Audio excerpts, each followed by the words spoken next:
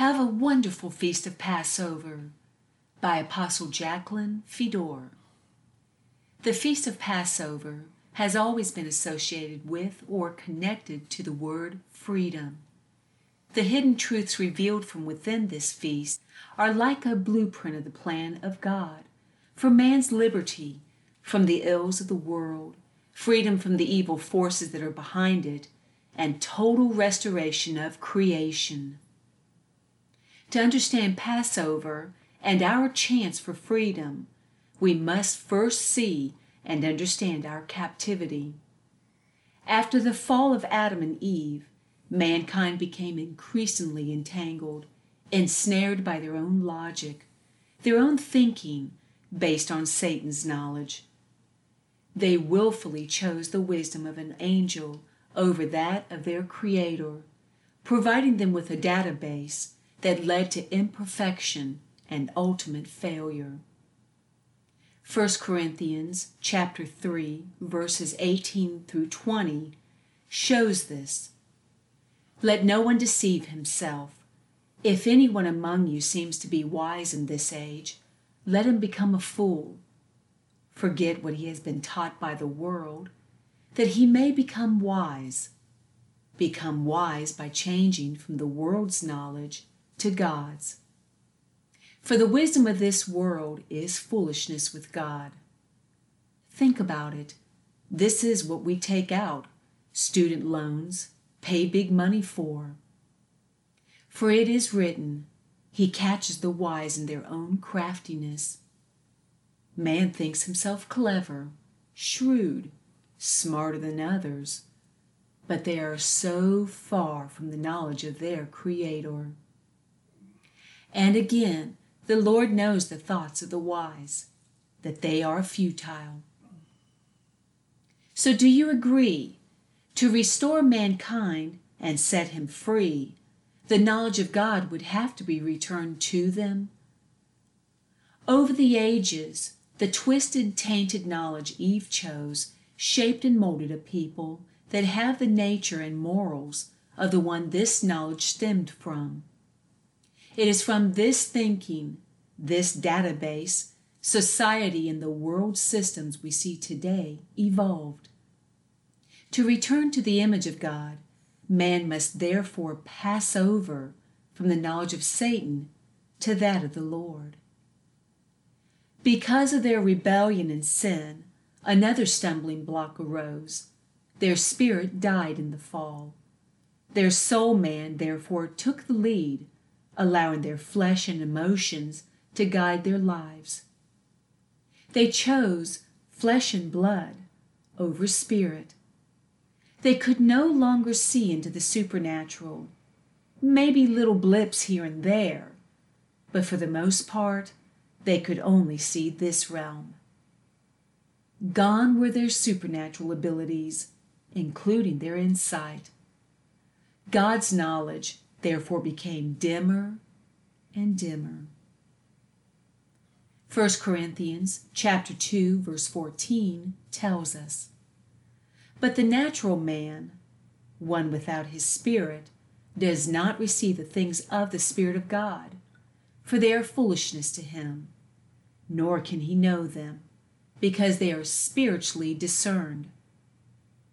Again, before the death of their spirit, the supernatural and the natural were seen as one realm, and they could function in both. Isaiah chapter 55, verses 8 and 9 shows us the sad result. For my thoughts are not your thoughts, nor are your ways my ways, says the Lord. For as the heavens are higher than the earth, so are my ways higher than your ways, and my thoughts than your thoughts. Understanding the deeper things of God became near impossible without their spirit directing them. It is our spirit that best communicates, interacts, and exchanges information with the Spirit of God. The soul can easily get caught up in Satan's cobwebs, the illusion of grandeur that controls this world. So we can see The spirit of man must be resurrected for man to be set free from the works of the flesh and the sorrows that plague the planet today. Galatians chapter 5 verses 19 through 21 gives us a list of wrongdoing man's flesh gets them into. Now the works of the flesh are evident, which are adultery, fornication, uncleanness, lewdness, idolatry, sorcery, hatred, contentions, jealousies, outbursts of wrath, selfish ambitions, dissensions, heresies, envy, murders, drunkenness, revelries, and the like, of which I tell you beforehand, just as I also told you in time past, that those who practice such things will not inherit the kingdom of God. It is very difficult for man to avoid walking in these things, however, unless he is born again, his spirit man revived, and the nature of God restored, along with its language, for direction from God. We must pass over from the soulish man, Adam, to one in the image of the spiritual man, Christ. But there is still another problem that must be remedied. The creature Adam and Eve chose to follow and became familiar with was an angel, a cherub, which paved the way mentally for the rebellious angels that followed him to be accepted by humanity.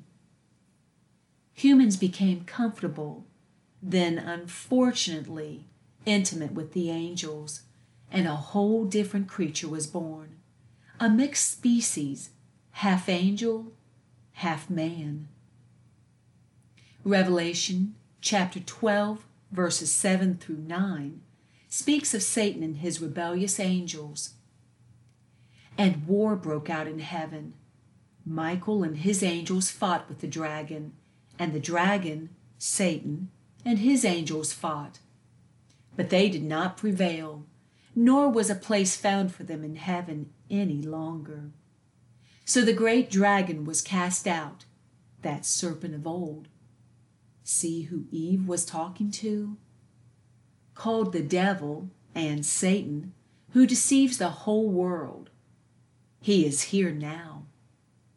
He was cast to the earth, and his angels were cast out with him.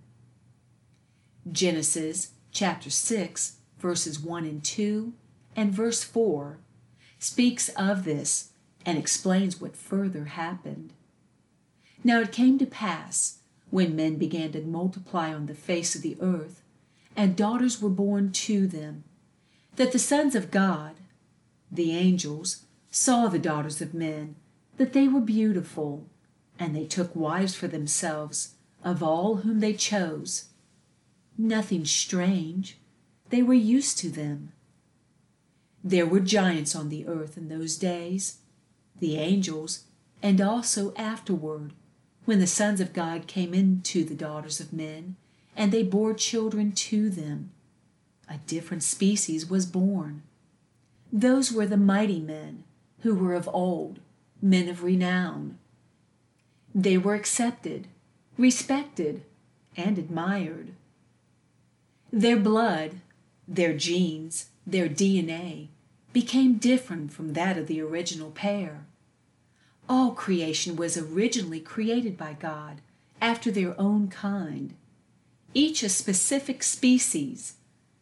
When species are crossed, they become imperfect, weakened, open to sickness and death. Your genes are unique. Half are from your mother, half from your father.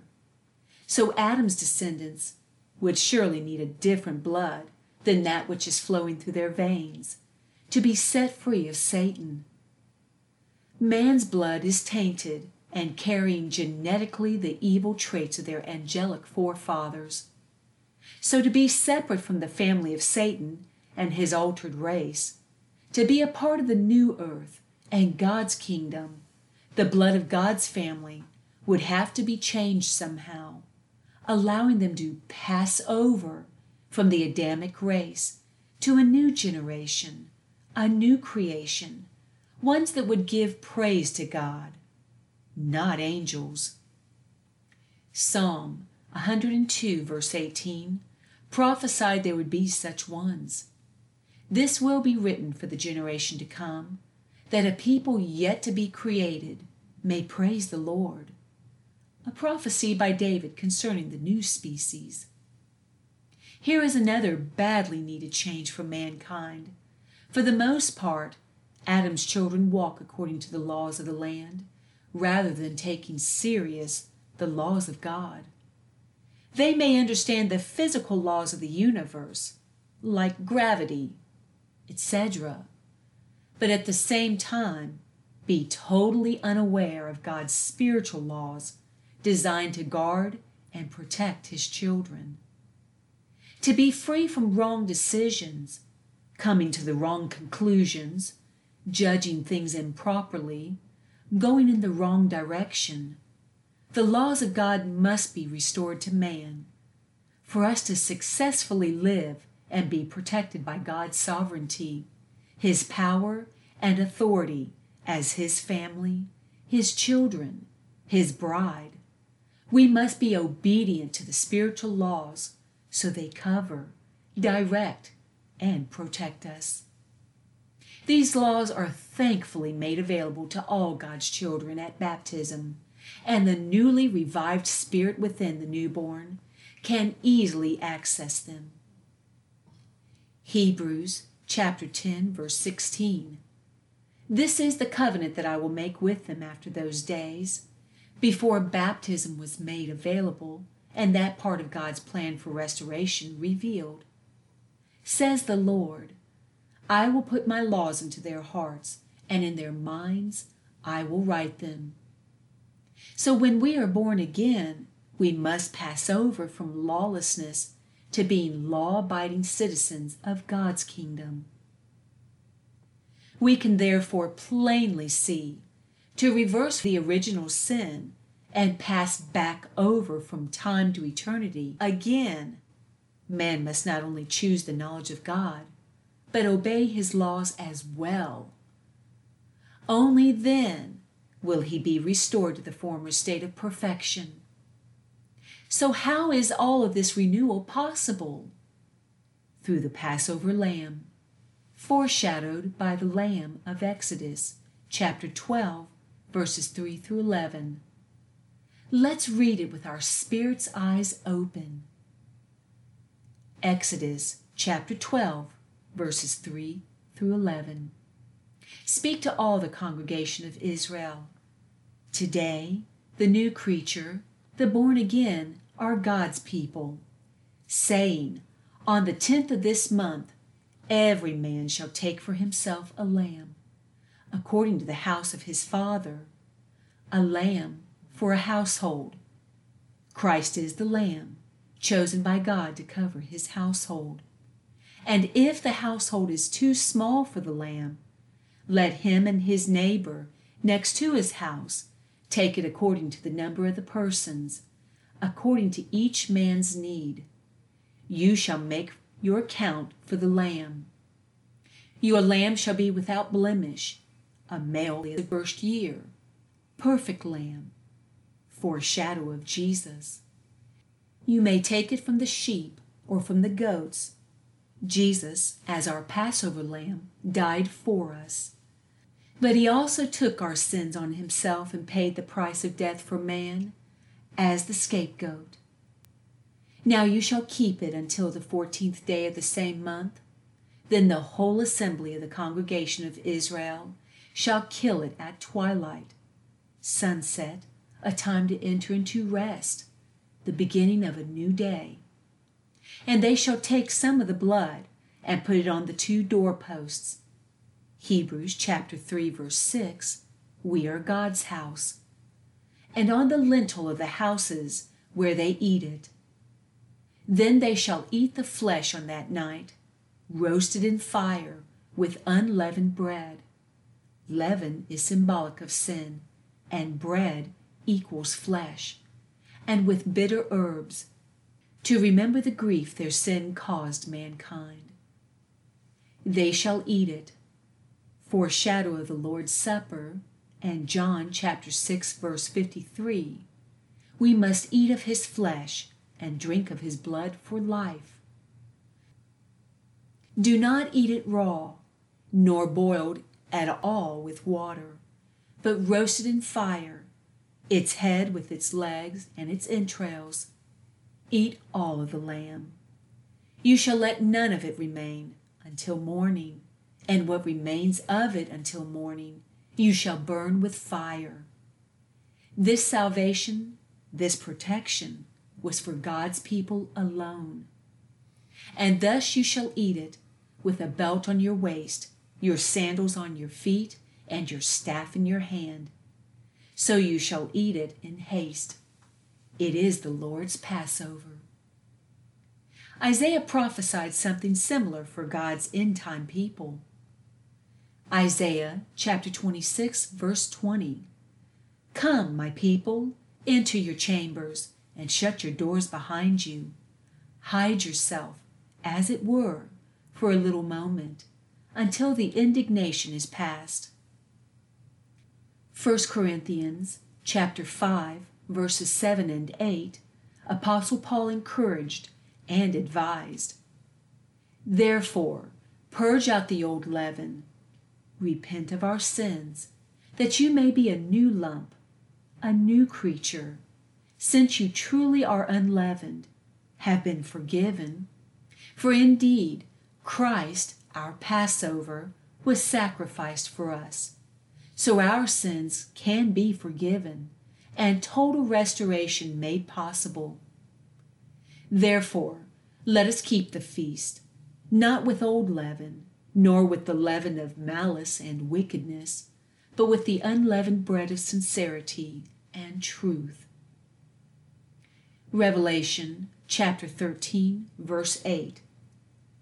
All who dwell on the earth will worship him, whose names have not been written in the book of life of the Lamb, slain from the foundation of the world.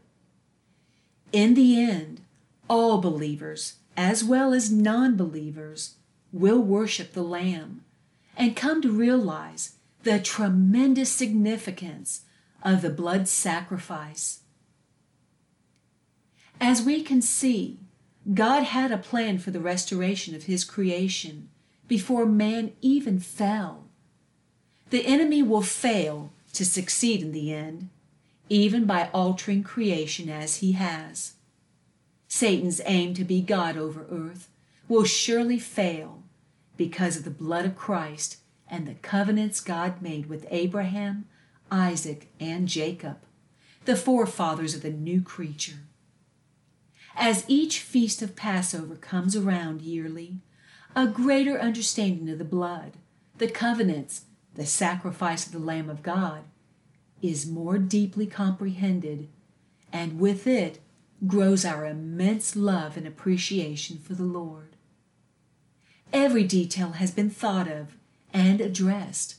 For instance, did you realize the sacred calendar was established at the time of Israel's departure from Egypt? There must be a correlation between the feasts and God's timing, because they are always on the same date on his sacred calendar, the one he actually instituted. Exodus chapter 12, verses 1 and 2, reveals its establishment. Now the Lord spoke to Moses and Aaron in the land of Egypt, saying, This month, Aviv, later known as Nisan, shall be your beginning of months. It shall be the first month of the year to you. The sacred calendar is for his people. Another thing that is revealed, keeping in mind that it was in the beginning month of that first year that God said in verse 3, they were to take a lamb on the 10th day of that first month to their home. That means it had to be tiny, no older than 9 or 10 days, a perfect little innocent newborn lamb. This precious little lamb's blood covered the lives of the firstborn to Israel as the Lamb of God does the new creature today. You see, it is the born again that are really Israel, God's children. These promises are only for those that are birthed through the seed of Abraham. Galatians chapter 3, verse 16 shows us who the seed is.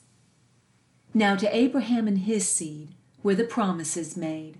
He does not say, and to seeds, as of many, but as of one, and to your seed, who is Christ. Acts chapter 2, verse 38 spells out how we can be reborn through that seed. Then Peter said to them, repent of all sin in your life, and let every one of you be baptized in the name of Jesus Christ, not Father, Son, and Holy Ghost. These are his titles, but in his name, for the remission of sins. And you shall receive the gift of the Holy Spirit. The Spirit of God touches the newly revived spirit. Romans chapter 10, verse 9 breaks it on down further. We must first believe in him. That if you confess with your mouth the Lord Jesus, testifying you believe in him and want him to change you and make you his, and believe in your heart that God has raised him from the dead, that he conquered death, defeated the enemy for us to set us free, you will be saved. Step 1. Colossians chapter 2, verse 12 shows us the next thing we must do. Buried with him in baptism, we break all soul ties to the world and to its people, then die to our carnal selves in the watery grave, in which you also were raised with him through faith in the working of God, who raised him from the dead, meaning by faith in God's word and promises to be resurrected as a new creature. Step 2. We are reborn. There is more, though. Our spirit is now revived and given life, but it must be given a language to talk to its Father, a nature and ability to function on behalf of the kingdom we are now a part of. Acts chapter 2, verse 4. And they were all filled with the Holy Spirit and began to speak with other tongues, as the Spirit gave them utterance. Step 3. So we are born again, our spirit revived. But what about the Adamic blood? 1 Corinthians chapter 11, verses 23 through 25 explains the night the new blood covenant was instituted, the covenant the new creature enters into with the Lord. For I received from the Lord that which I also delivered to you, that the Lord Jesus on the same night in which he was betrayed took bread, and when he had given thanks, he broke it and said, Take, eat, this is my body, which is broken for you. Do this in remembrance of me. In the same manner, he also took the cup after supper, saying, This cup is the new covenant in my blood. This do as often as you drink it, in remembrance of me. We must know who he is and why the covenant. John chapter 6, verse 53. Then Jesus said to them, Most assuredly I say to you, unless you eat the flesh, bread, of the Son of Man, he is the bread of life, God's knowledge, and drink his blood, wine. You have no life in you. Without this covenant, man would remain Adam, have his blood, born to die. Step 4. So he shed his own blood for the forgiveness of our sins and paid the death penalty we deserved. He gave his life as the ransom price to set us free from the enemy's ownership. He jubileed us, and all creation. How does he change our bloodline from Adam? He changes the wine to blood at communion as easily as he changed the waters to wine at the beginning of his ministry to stamp out the angel blood and give us life eternal again. This covenant, made and sealed through the sacrifice of Jesus, assures us of God's promise of salvation and restoration for each individual that cries out to him. He will save them. Galatians chapter 3, verses 27 and 29.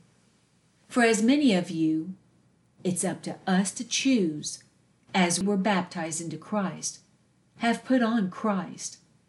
And if you are Christ's, then you are Abraham's seed, and heirs according to the promise.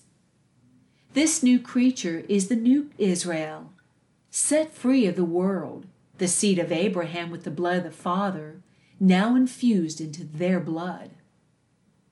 Side note, did you realize God made covenant with Abraham while Abraham slept? He likewise made covenant with man while he was a sinner and dead in Adam. It was done without man's help. In fact, God did all things, made perfect arrangements and preparations for the future of the earth and its inhabitants before Adam and Eve knew anything was wrong. And then he rested. Ecclesiastes chapter 1, verses 9 and 10 helps us to understand. That which has been is what will be.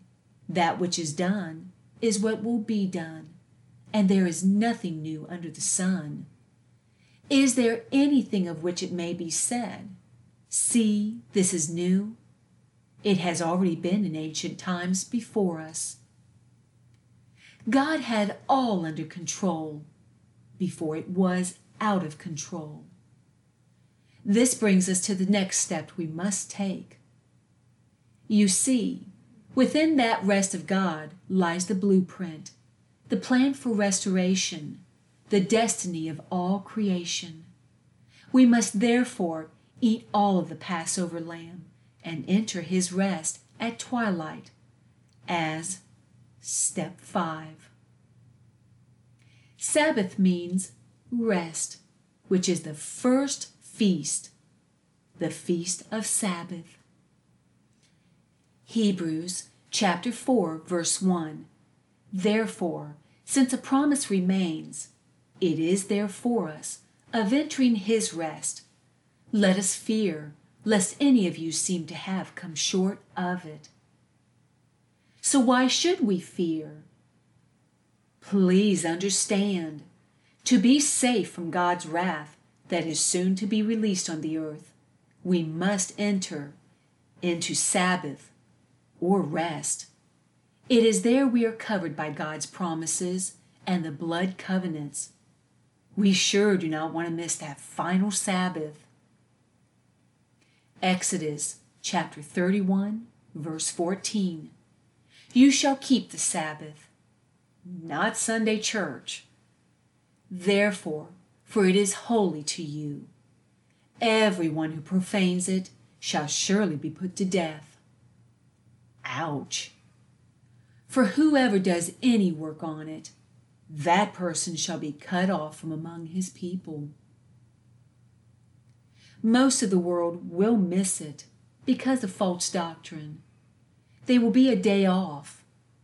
Only the Father actually knows when this Sabbath will be. Until that time, the rest of God is like a cocoon that prevents corrosion, envelops us for protection as we eat the knowledge of God and grow in understanding and maturity.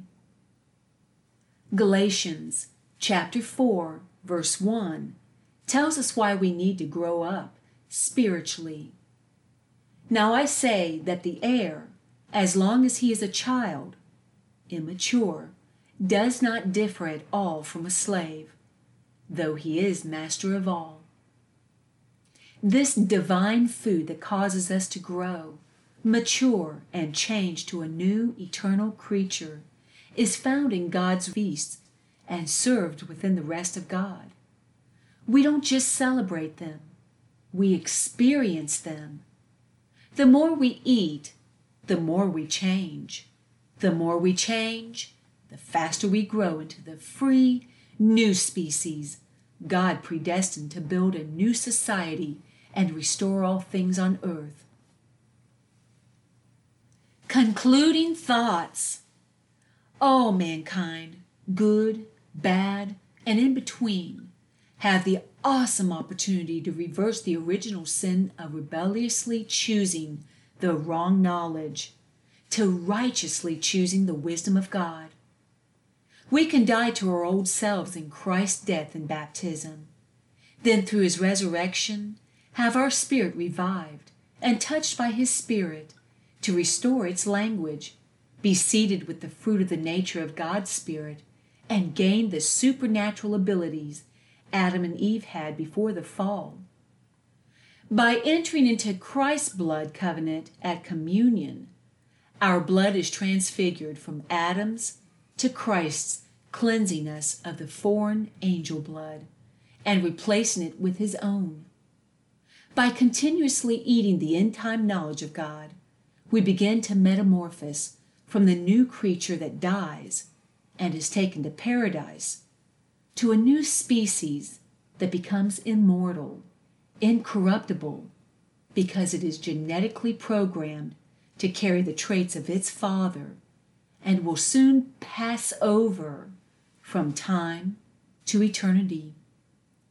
These will pass over into the promised land, the kingdom of God through Christ's victory over the world and over the enemy. 1 Corinthians chapter 15, verses 51 through 55 shows us these ones. Behold, I tell you a mystery. We shall not all sleep or die, but we shall all be changed. Our ancestry is changed, our spirit revived, made vocal and dressed appropriately, our blood cleansed and reprofiled, etc.